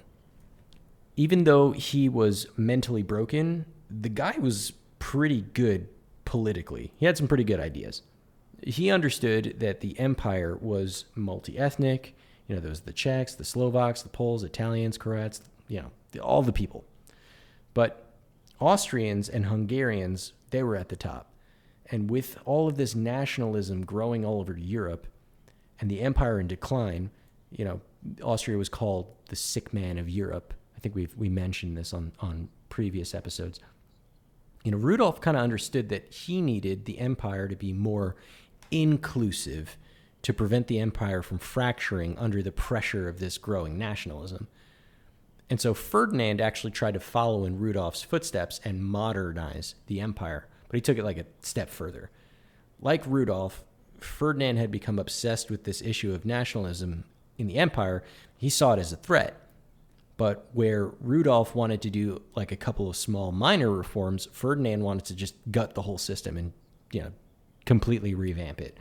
And Ferdinand's plan was kind of like setting up a United States of Austria, giving specifically people in the South, those South Slavs, the ability to kind of rule jointly.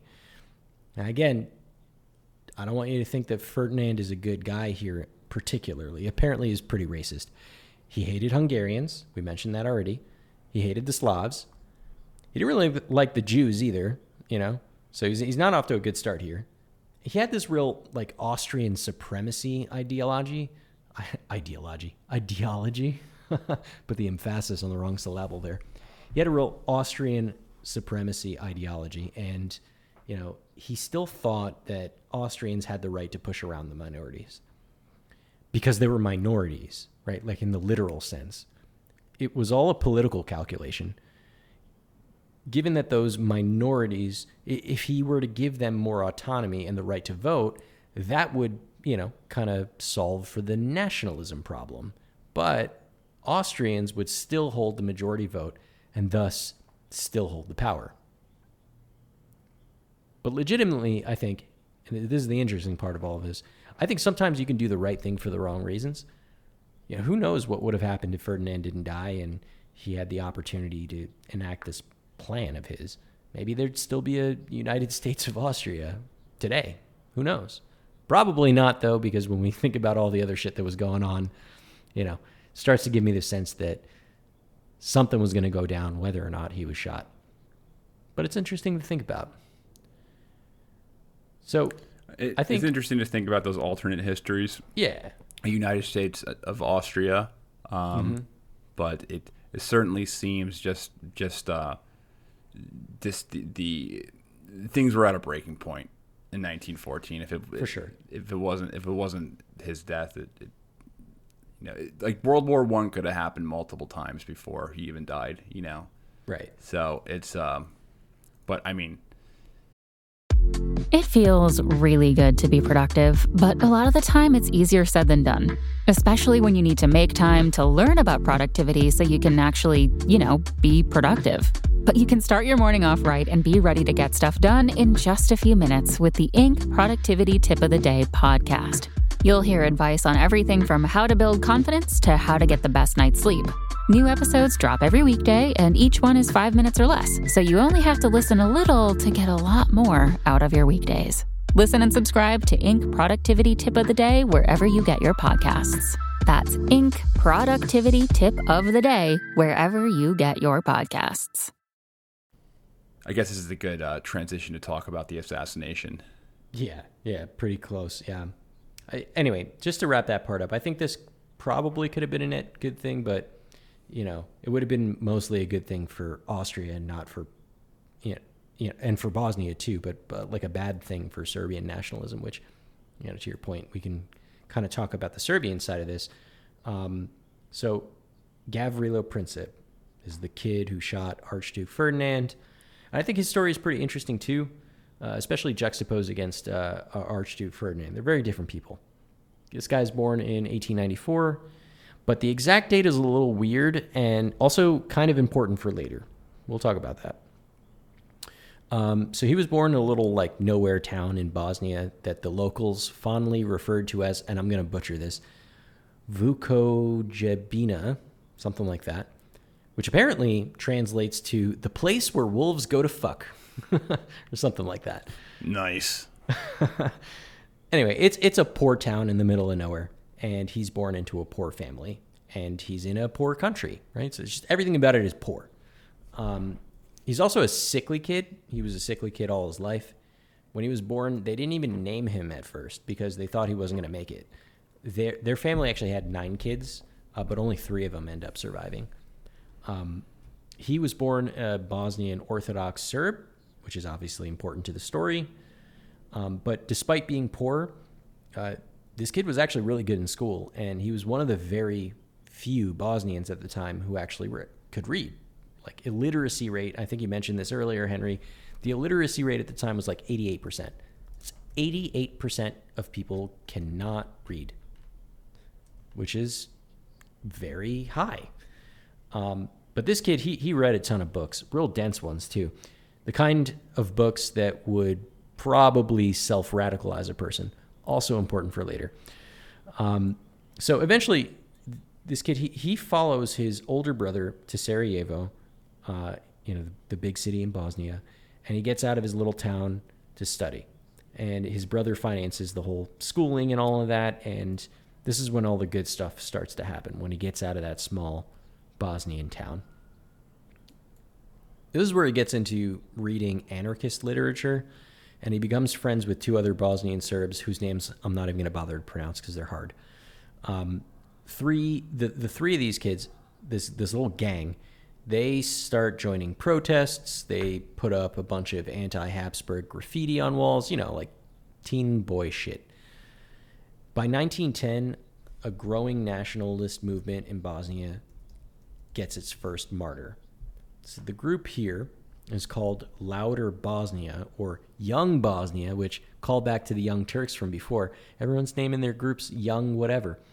Anyway, Young Bosnia, which was allegedly and very likely created with the help of the groups like the Black Hand in Serbia, their goal was to free Bosnia from the Habsburgs and join up with Serbia. On June 15th, Bosnian Serb Bob Danziariak, some shit like that. Bob, this guy, a Bosnian Serb, he fires 5 shots at Bosnia's military governor on a bridge near Gavrilo Princip's house. All 5 shots missed, and the shooter uses the 6th bullet to commit suicide. So he kills himself. So now, being a Bosnian Serb himself, this makes a pretty big impact on Princip. By this time, Princip had almost given up on school. He was like entirely devoted to being a Serbian victim and, blaming and building his hatred towards Austria. In 1912, he gets kicked out of school for attending an anti-Habsburg rally. And that same year, the First Balkan War against the Ottomans began, and Princip walks 170 miles from Bosnia to Serbia so that he can volunteer. This sickly boy. And apparently, the first thing he does when he crosses the border is kiss the ground. I don't know. It's just kind of a little flavoring note there. He was really, really into this Serbian idea. So he gets to the recruiting office to try to enlist for this war, and they straight up laugh at him. Remember, this is a scrawny, sickly kid that's trying to join the war effort. So they just laugh him off, and he ends up not joining the war, but he does end up staying in Belgrade, and eventually he gets, rejoined by his friends from Sarajevo. And together they get into the radical Serbian scene, and eventually they catch the attention of the Black Hand.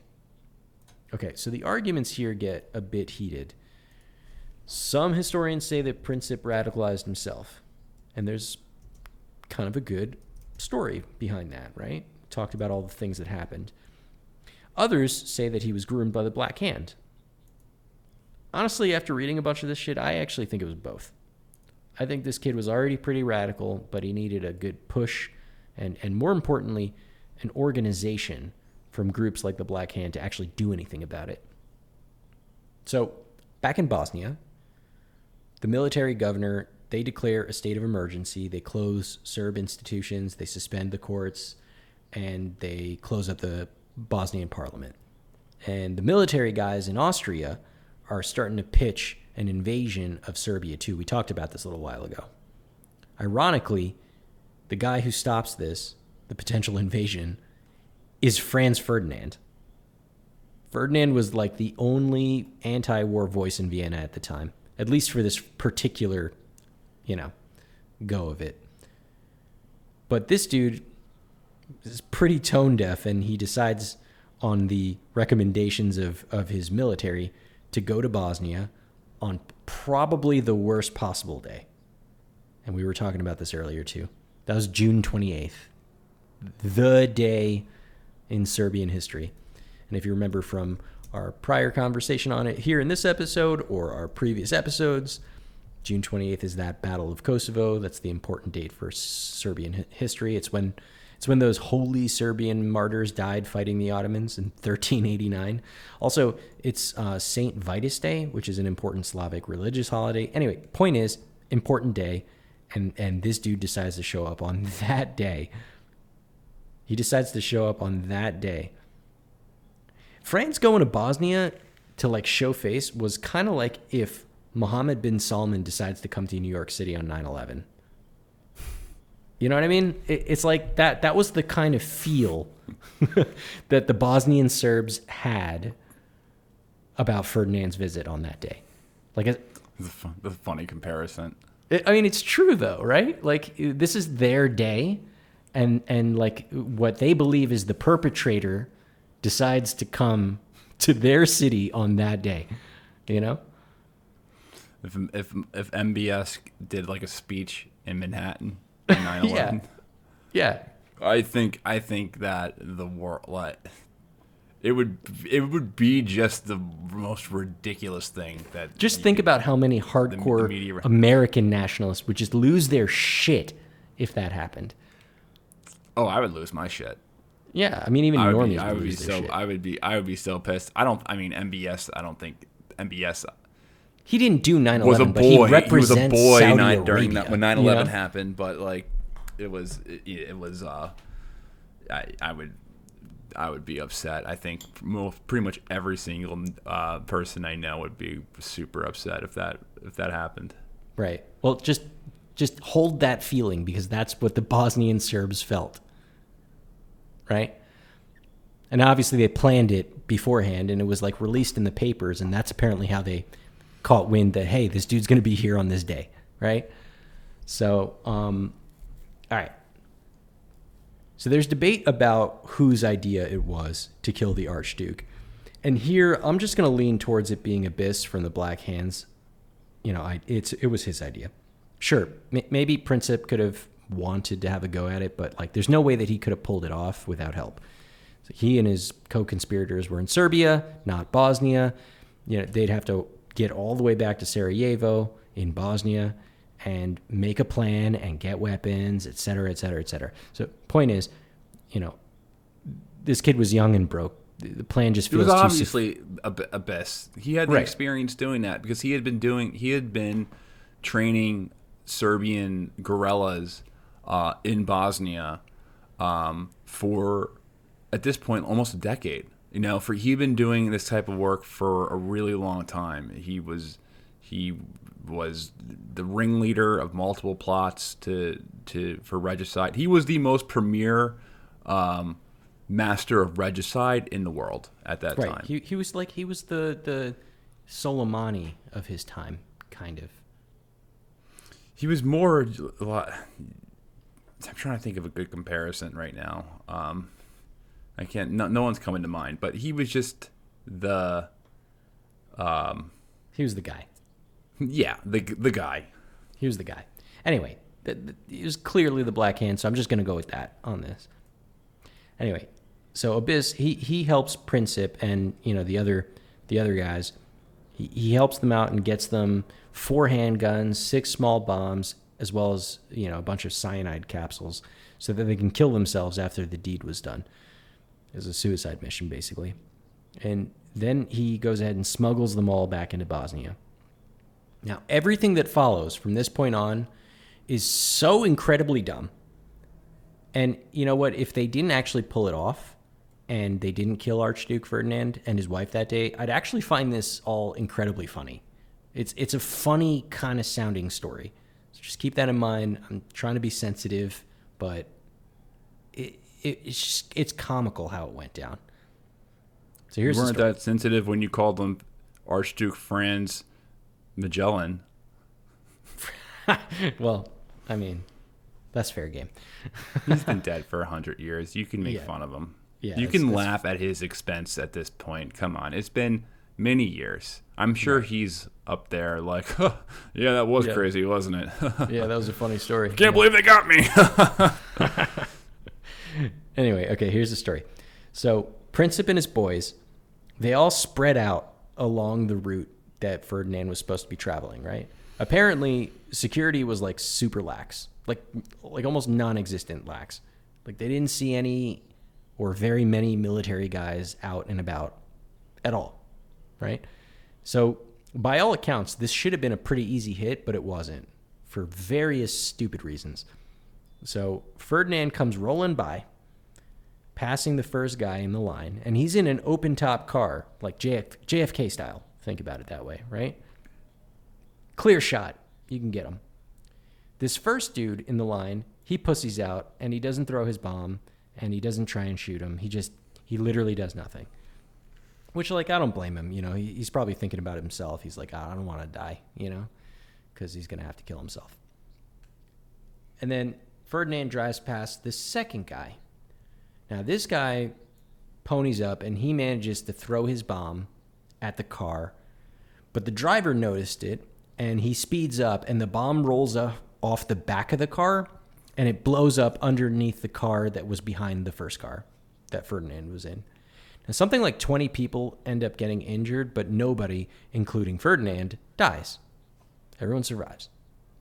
Homeboy who throws, this is the craziest part, homeboy who throws the bomb, he manages to take this cyanide capsule, and he decides, I'm going to jump in this river. Remember, there's barely any security to catch him. He just thinks, I'm going to take my cyanide capsule, I'm going to jump in this river, the water's going to take me off into God knows where the river goes, and that'll be the end of it. Except, you know, this should have been like the end of Bomb Boy, but the river that he ends up jumping in, it had dried up because it was like super sunny that day. So he ends up breaking his leg on the fall. And turns out that the cyanide didn't work. It just made him throw up. And then he gets arrested and obviously tortured, and, you know, terrible shit happens to him. I think he was actually one of the ones that gets executed. We'll talk about that later, though. Okay, so Ferdinand, after all this shit happens, right? Bomb just blows up behind him. He goes over and tells his driver something like, wow, that dude was nuts. Let's keep going. That was his response. Like, instead of like, fuck this shit, I'm getting out of here. He was like, no, let's keep going. Let's keep doing the thing. That was weird, right? That was his response. And, you know, he almost gets killed, and he has just this hubris to just continue on doing his thing. And there was a report, and I don't know if I should believe it or not, but I'll tell it to you guys anyway. There was a report about him wanting to go to the hospital to, like, you know, go and meet with the wounded and schmooze and, you know, make it look good or whatever, instead of going to this museum that he was supposed to go to. I'm not sure if that was true or not, but generally what happens next is also pretty nuts. I mean, that would be the smart thing if you were a politician, right? Right, exactly, right? Like, still I'm going to continue on with my flamboyant visit and probably piss someone off. You really not. If he was taking a temperature at all of the public there, and he seemed like he had some temperature there, based off, you know, some of his beliefs, I think he probably would have been like, yeah, it's probably a smart move if I show some public sympathy to the people who got hurt. Right. This is getting serious, because he knew how.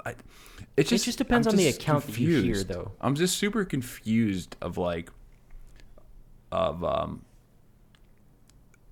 was it just like total negligence that they let this thing happen. But all right, keep on going. I'm sorry for interrupting you. Yeah, no, it's cool. I mean, I think it just depends, right? The story is super murky, right? It depends on who you ask. Again, remember, there's no like real good accounts of this, and it's a lot of this is coming from either like well after the war was over, they start asking questions, or they're getting information from the assassins who they've likely tortured to get information from, or you're getting like first, second, third hand eyewitness accounts. Like, there's the one person that's saying apparently Franz Ferdinand says, "Oh, that was crazy, let's keep going." But at the same time, there's other people that are saying he was like, "Oh no, I want to go to the hospital and figure it out." So I don't really know what was going on exactly, right, in this head. In general, it's just kind of crazy. And this next step was also pretty crazy. It's the crazy moment, really. So depending on who you want to believe about, what Ferdinand wanted to do after he almost got exploded, Princip is kind of on the sidelines at this point, and he's thinking, shit, I lost my chance. That attempt got botched, and he's just standing there defeated. He's like, I failed, right? Next thing you know, Ferdinand's driver takes a wrong turn. And this probably has something to do with Ferdinand wanting to go to the hospital, maybe, or, maybe they were just freaking out because they almost got exploded. I don't really know the background behind this. There's a lot of different opinions on this. So the point, though, is that he takes a wrong turn, and he rolls right up to Princip. He's just standing there, like, right in front of him. It's like basically handing Franz Ferdinand to Princip on a silver platter. And Princip takes his chance. He pulls out the gun, and he shoots 2 shots. One of them hits Sophie in the abdomen, and the second one goes through Ferdinand's neck and ruptures an artery, and they both die, obviously.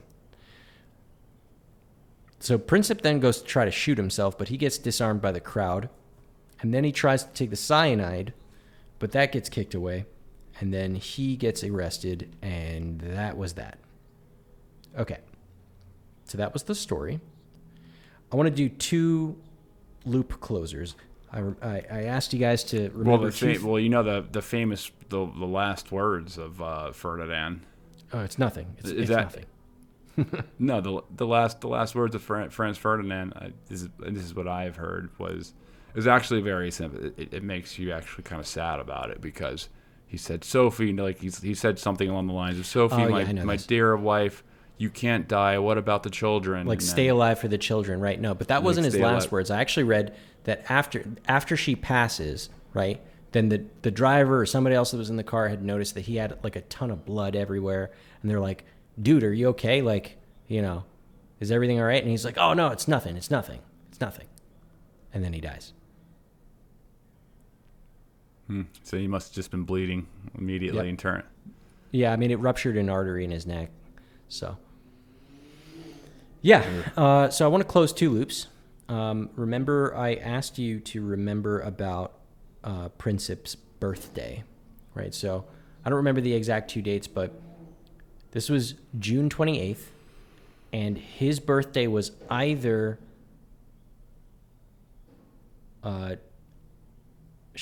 It was either... Forget it. It was either 1 month before or 1 month after. I didn't actually write down the dates, right?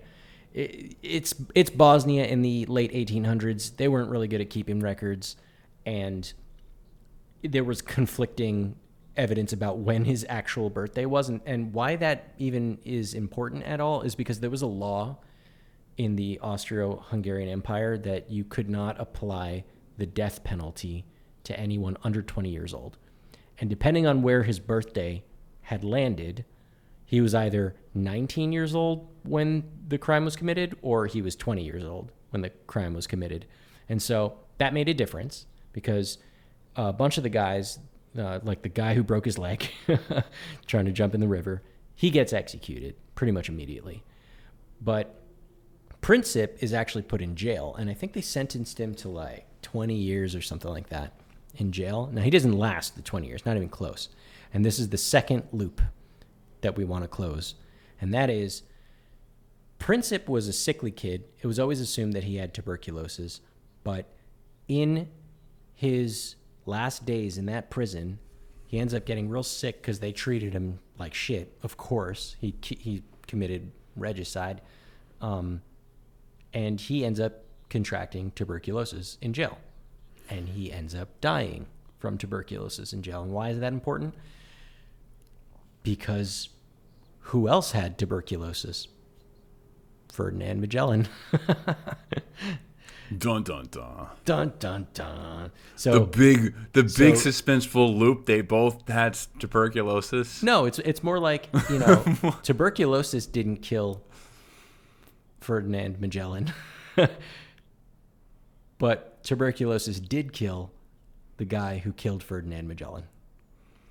Oh, Danny, I think that's a weak ending loop. I don't know. I found that interesting. And I want to get you in the last thing. He died of tuberculosis, and first Franz Ferdinand happened. I don't know. That was and fun. Guess what? Both of their favorite colors were blue. Oh. Man. Well, so everyone knows what happens after this. After the unfortunate death of Franz Ferdinand Magellan. They all lived happily ever after? Everything worked out.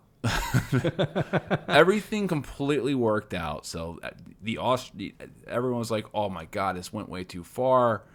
The Americans stepped in. They said, hey, let's be more like Americans and, you know, not care about other people's businesses. And everyone said, yeah, sure. Like, let's just like settle down. And let's not get into a major war. The military technology that we have produced is so strong right now and so crazy that like a European war is going to kill millions of people. We can't do this. And you know, if a European war happens, it will probably give birth to some even crazier ideologies than there are right now. Like, right. I bet there's going to be like a crazy, like really really bad guy who comes out, or really, really bad, multiple guys that come from this war who will make even bigger war in the future. And we know that will probably happen. And then, you know, this will lead to, you know, an iron curtain and communism in one part of the world that kind of prevents people from leaving and makes people live in complete destitute. And, you know, that will all happen, so we should best avoid this. A nuclear bomb will probably go off. We don't even know what nuclear is at this point in splitting atoms. They're just going to make one if we do this. But we predict that happening. So we should not go to war, do World War I. Everyone, guys, we know the risks. We should not do World War I. And they didn't do it. We should all just take up the hobby of flowering. That's something that's in hunting exotic animals. Right. Just like Franz Ferdinand would have wanted. Just like Franz Ferdinand would have wanted. Well, unfortunately, that doesn't happen, and the whole world goes to shit. So, the next episode, what we're going to do is and it will be, I think, our final conclusion of our Causes of World War I episode. We are going to talk about what happens after this. So, basically, what the response of Austro-Hungary is, and ultimately, how this turns into a global war. And you know, because now we're in a system where there's an alliance system. So we'll get more into it next episode, but it's going to be pretty crazy, and I think we're going to talk about the Schlieffen Plan, which is always fun to talk about. The Schlieffen Plan being the German plan that they've been obsessed with for decades about what would they need to do if a war broke out. So, man, I'm sad to do the final episode in this series. I know, it's been fun, man.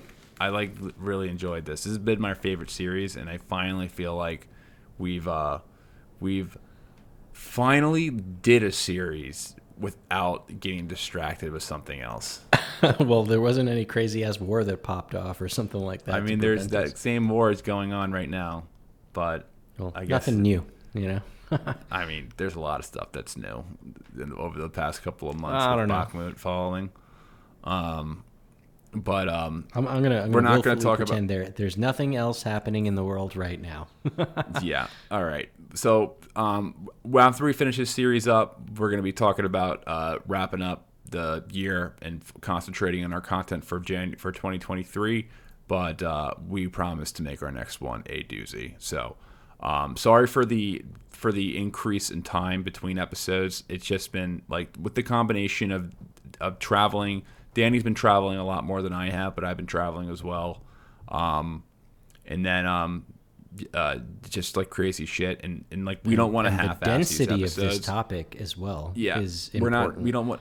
We don't want to half-ass these topics, so we're taking extra time to make these episodes good. So we will see you next week, and make sure that if you enjoy this podcast, rate and review the show. That is the number one way to support our growth. Please do it. You don't have rating and reviewing this podcast, and I don't want to sound like a beggar right now, but it really, really helps. Like, it helps tremendously. So please rate and review the podcast. If you're on Apple, if you're on Spotify, it really helps us with our algorithm, with getting the outreach out. We don't have any like crazy money coming into us and promoting us. It's all word of mouth. So we need you guys. If you guys are fans of the show, we need you guys to step up and rate and review the podcast. It's like it's crucial. So please do that. And then, if you really want to support us more, join our Patreon community, where you get access to our Slack. Sometimes we'll release early episodes on there. So join the Patreon, and we will see you next week, brothers and sisters. Any last words? Nope. All right, peace.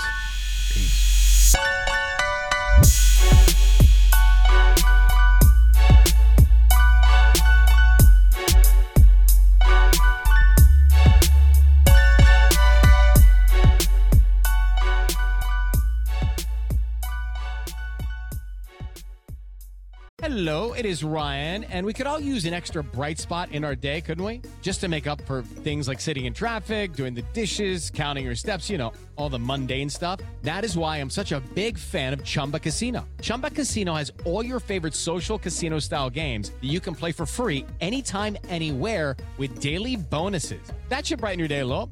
Actually, a lot. So sign up now at ChumbaCasino.com. That's ChumbaCasino.com. No purchase necessary. VGW Group. Void where prohibited by law. See terms and conditions. 18+.